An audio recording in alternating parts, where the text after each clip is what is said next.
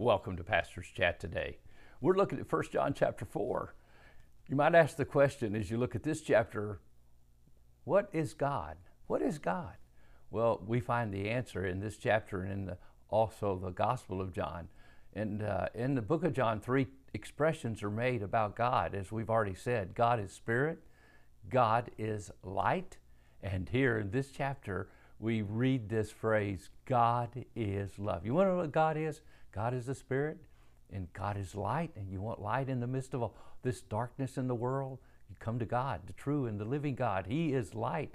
He has shown forth that light in Jesus Christ. When Jesus was born and he began his ministry, it says in Matthew 5, and in that region of darkness, a great light has sprung up. Why? Because Jesus came into the picture. Jesus walked into that part of that land of darkness, demonic darkness, evil deeds were being done, hate and hatred and bitterness and enmity and animosity and fighting and murders and demon-possessed people were everywhere. And Jesus walked into the midst of that darkness and a great light sprung up. That's why wherever there are true believers, people that are really following Jesus Christ, and the light is there, it exposes the darkness, and the darkness cannot continue to operate because of light that's in the believer. And my friend, it makes a difference. Your very presence makes a difference where you work, in your home, in your community, in your neighborhood, because you have the light of Jesus Christ in your life,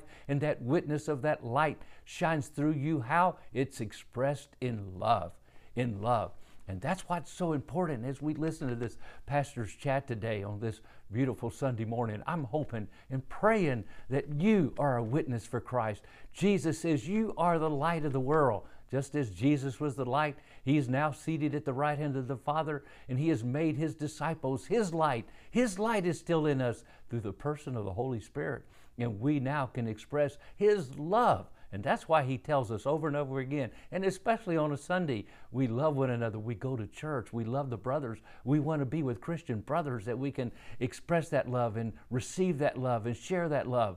Oh, today it's so important that we know that God is love. What is God? God is spirit.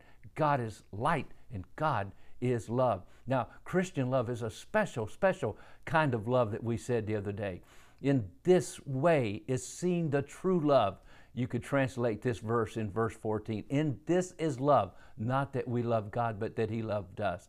And this is how God expressed his love. He sent his Son. He gave sacrificially. The dearest thing to the very heart of God was his only begotten Son, in whom he was well pleased. He gave him up on an old rugged cross to die, to sacrificially take our sin, to have the wrath of God poured out on him. I know I sound like I'm preaching, but my friend, today, listen, that is God's love. And when we have that kind of love, we will sacrificially, just sacrificially, willingly surrender our lives to his will, his purposes, his plan, his mission, which is to let the whole world know who he really, really is. Oh, love, therefore, is a valid test of our true Christian faith. Since God is love, we have claimed a special relationship with God.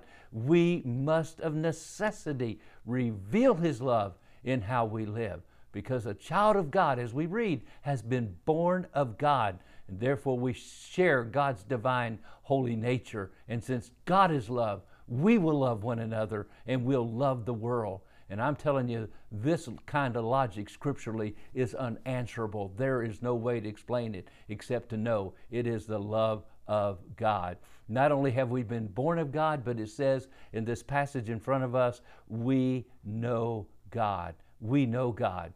And in the Bible, the word know has a much deeper meaning than just simply intelligently acquaintance or understanding of God. It's a deep, intimate union as between a husband and a wife, to have the love of God, to know that love of God. To know God is to have a deep relationship with him, to share his life, to enjoy his love. It's not a matter of understanding facts. It's a matter of receiving and perceiving what the truth really is about God. That's what this passage in 1 John's about. I hope you'll read it, study it, take it to heart and enjoy and express the love of God in your life today. God bless, and you have a wonderful, beautiful day on the Lord's Day.